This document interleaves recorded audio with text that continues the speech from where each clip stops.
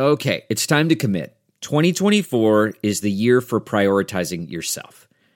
Begin your new smile journey with Byte, and you could start seeing results in just 2 to 3 weeks. Just order your at-home impression kit today for only $14.95 at Byte.com. Byte clear liners are doctor-directed and delivered to your door. Treatment costs thousands less than braces, plus they offer financing options, accept eligible insurance, and you could pay with your HSA, FSA. Get 80% off your impression kit when you use code WONDERY at Byte.com. That's BYTE.com.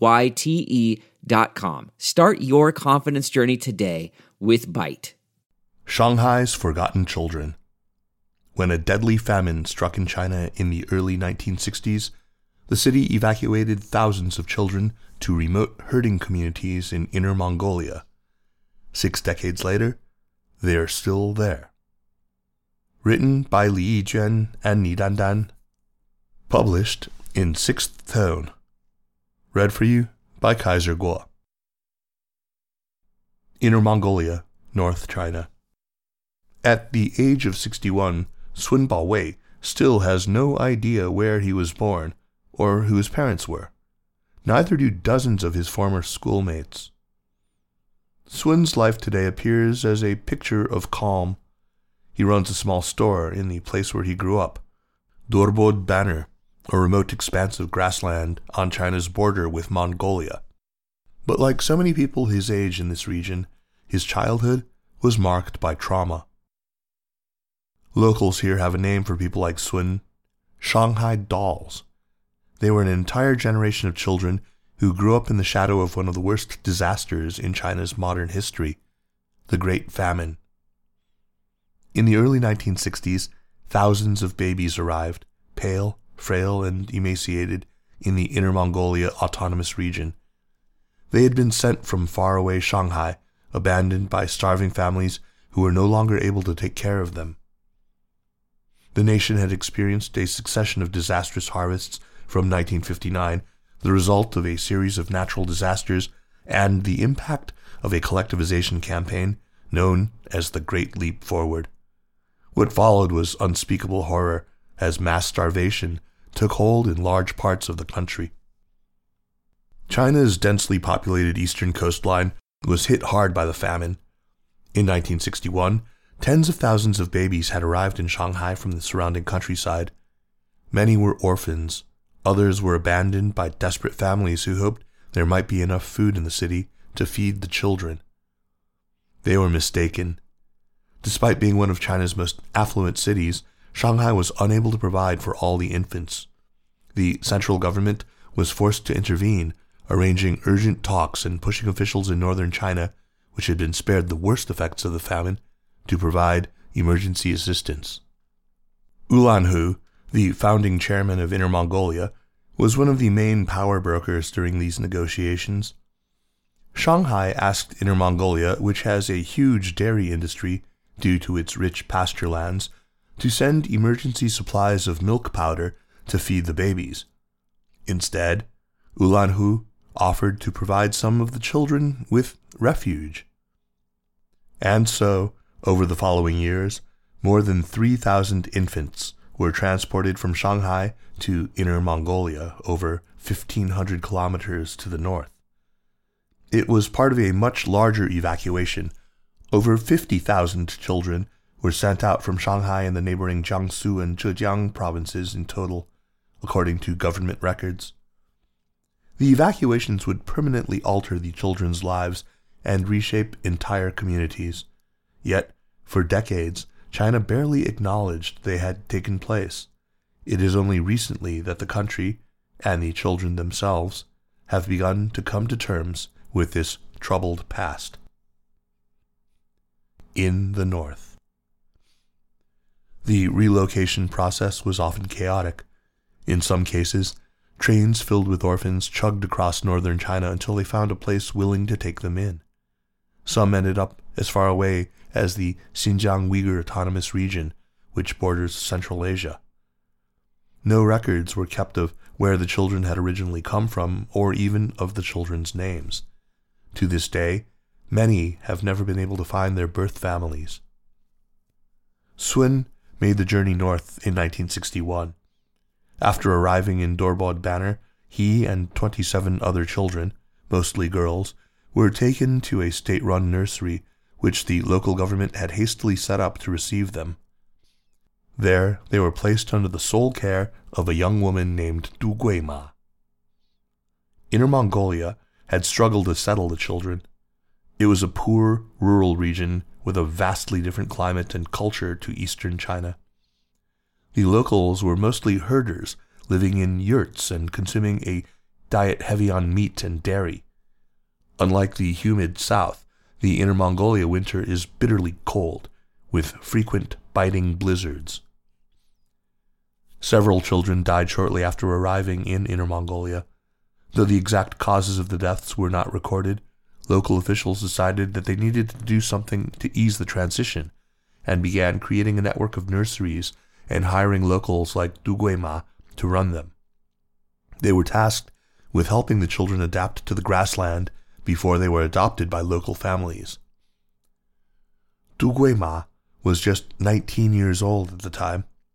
She was unmarried and had no previous childcare experience, but she applied for the job out of a sense of duty and was accepted as the officials considered her morally pure, she recalls. Now she found herself in a clay-walled house, looking after 28 children aged between a few months and 5 years old, all by herself. Now 81, Du Guima still remembers how tough those months were.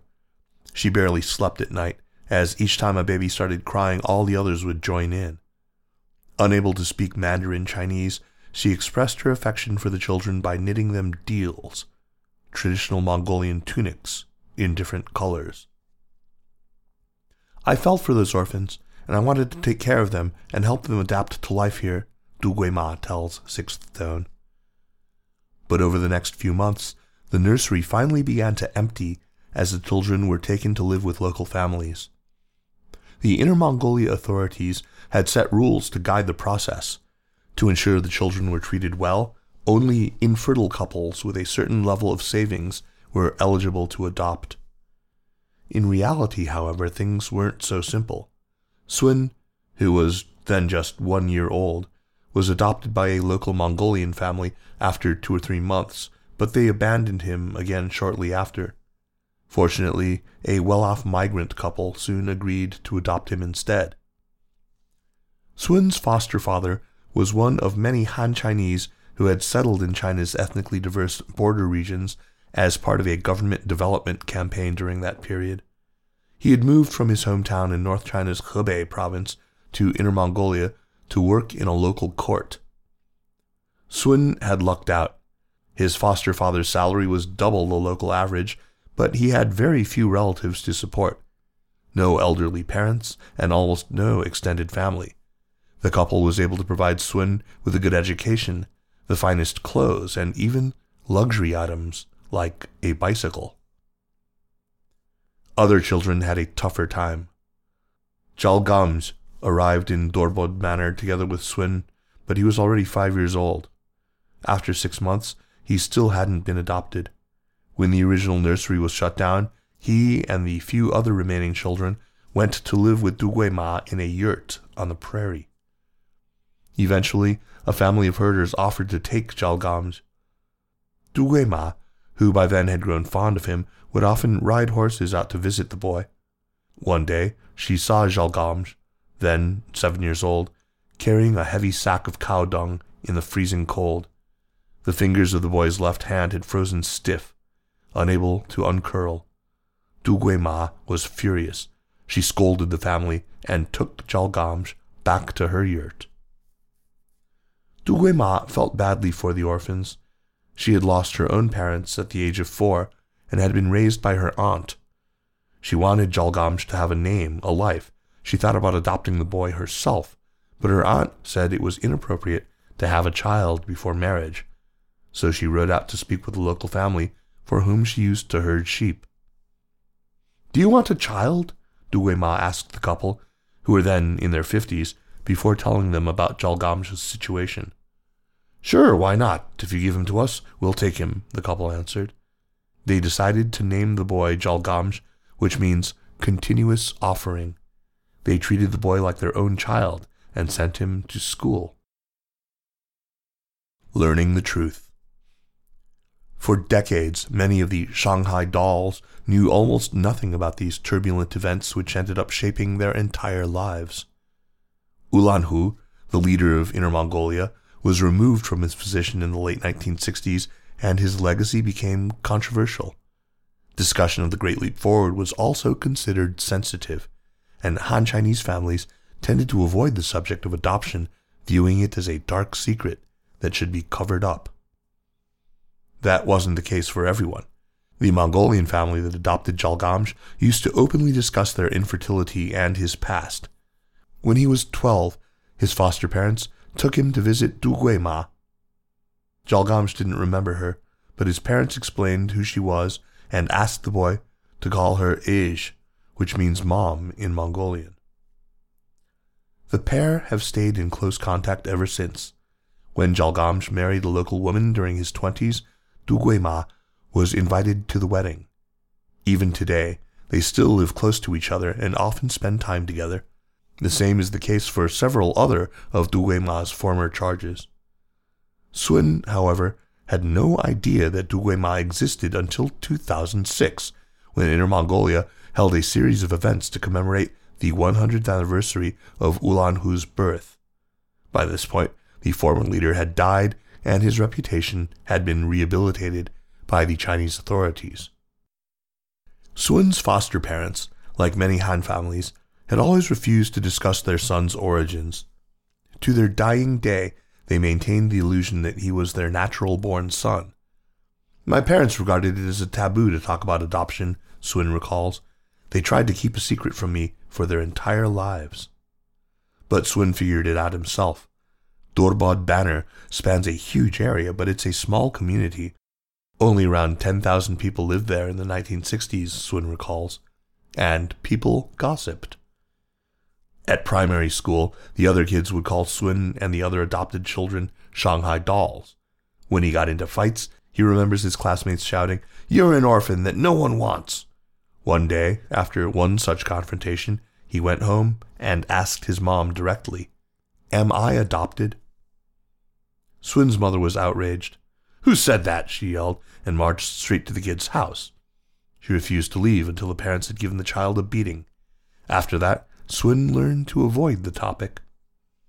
Yet his doubts continued to eat away at him. He began to notice that he was missing from all the family photos from 1960, the year of his birth. Eventually, he realized the rumors must be true. In reality, even his parents probably sensed that he knew the truth, he says, but they never acknowledged it. "My mother was a housewife," says Sun. "Being unable to give birth was a huge thing for her. It probably made her feel that she wasn't a complete woman." It took Sun years to come to terms with his identity. Despite the classmates' taunts, he says he always felt welcome in Dorbod Banner. The Shanghai dolls were never made to feel inferior or discriminated against, he stresses, but he couldn't stop wondering about the life he had lost. In 1983, Sun, now 22 years old, visited Shanghai for the first time since he'd left the city as a baby. He hadn't traveled there specifically to find his birth family. He'd started a business selling frozen meat and was in Shanghai on business. Yet he still spent much of the trip making inquiries, trying to find out where he'd come from. One day, Sun hired a motorcycle taxi and drove out to the orphanage where he'd stayed before being brought to Inner Mongolia. He stood outside, gazing up at the 4-story mahogany-colored building. He lingered by the door for what felt like an age, then peeked inside. "I couldn't help imagining what kind of life I would have had here if I hadn't gone to Inner Mongolia," Sun recalls. Yet Sun never walked through that door, and he never tracked down his birth parents. In 2009, China created a DNA database to reconnect displaced children with their birth families, but Sun didn't sign up. He still struggles to explain why. When state broadcaster CCTV launched Waiting for Me, a reality TV show about helping abandoned children find their families, in 2014, Sun did apply, but he never heard back from the producers. At the time, Sun says he was bitterly disappointed. Now, however, he insists that he has made peace with his past. "I'm content with life here. It's simple," he tells Sixth Tone, sitting in his apartment in Dorbod Banner. "The only disadvantage is the windy climate." Many of the Shanghai dolls have been on the same journey. Over the years, Sun has met dozens of others who were evacuated from Shanghai to Inner Mongolia. A number of them had also traveled back to Shanghai, but not a single one had registered their DNA to look for their biological families, he said. Jalgamsh fits into this category too. "I wanted to see the place where I was born," Jalgamsh says, "but that's it. I regard Inner Mongolia as my home." A complex legacy. In recent years, the Shanghai dolls have belatedly formed a close bond as China has finally begun to acknowledge the evacuations.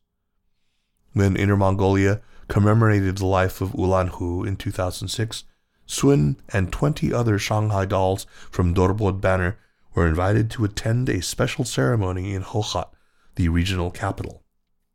As he boarded the bus, Sun was astonished to find several of his former classmates sitting there. They laughed. "You're an abandoned child too," they said. Since then, the group has kept in touch. They have formed a Shanghai doll chat group on the social app WeChat, which has nearly 500 members, and organize meetups several times a year. Despite all being born in eastern China, which is overwhelmingly Han Chinese, the group today is a diverse bunch. They were adopted by Inner Mongolian families from a range of different backgrounds, Mongolian, Hui, and Daurs, among others, and have completely assimilated into those communities. Sun and Jalgamsh today look strikingly different. When Sixth Tone met the pair in early September, Jalgamsh arrived wearing a blue, shiny deal with purple hemlines. He was bald, tanned, and plump, and spoke almost only Mongolian. Sun, meanwhile, was tall and lanky, with hair neatly combed into a side parting and dressed in a high-necked crimson sweater, navy blazer, pencil pants, and black leather shoes.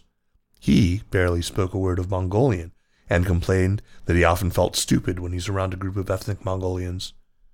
But the pair have become friends thanks to their shared history and affection for their Ij, Dugui Ma. Since 2006, Dugui Ma has been plucked from obscurity in her old age to become a national heroine. For the Chinese authorities, which are increasingly focused on promoting inter-ethnic harmony, the story of the Han children saved by a selfless Mongolian woman has become a powerful symbol. Dugui Ma has been showered with honorary titles in recent years, including China Top 10 Extraordinary Mother and nominee for National Ethnic Role Model. In 2019, President Xi Jinping named her a model for the people. Even the bus stops in Dorbod Banner are now splashed with Dugui Ma posters. For Dugui Ma and the children she helped, it has been a strange reversal after decades of silence. But Sun is proud of the recognition Dugui Ma has received. Until 2006, he had no idea who she was, yet she almost certainly saved his life, he says. The only problem with all the publicity, Sun says, is that it makes the Han foster parents uncomfortable. Now in their 80s, many still become uneasy when they see their children gather with other adoptees. These foster parents are so old that they've forgotten many things, but they're still sensitive about this particular topic, says Sun. Their children usually lie and tell them that they're simply going to a class reunion. Over the next few years, however, Sun and Jalgamsh are likely to see less of each other. Jalgamsh, now 66, plans to stay in Dorbod Banner forever. He spent almost his entire life on the grasslands, leading a team of herders. His 3 daughters were raised as Mongolians and now live in Dorbod's urban center. "I am a Mongolian from Inner Mongolia," he says. But Sun will soon move to central China's Henan province, where his daughter now lives. Though he's reluctant to leave Dorbod Banner, "The sky is always gray in Henan," he sighs. He can't bear to be separated from his family, and he's used to being uprooted, he says. "Sometimes I joke to my daughter that I don't care where I was born. I don't even need a tomb," says Sun. "Since I came from nowhere, I might as well leave without a trace.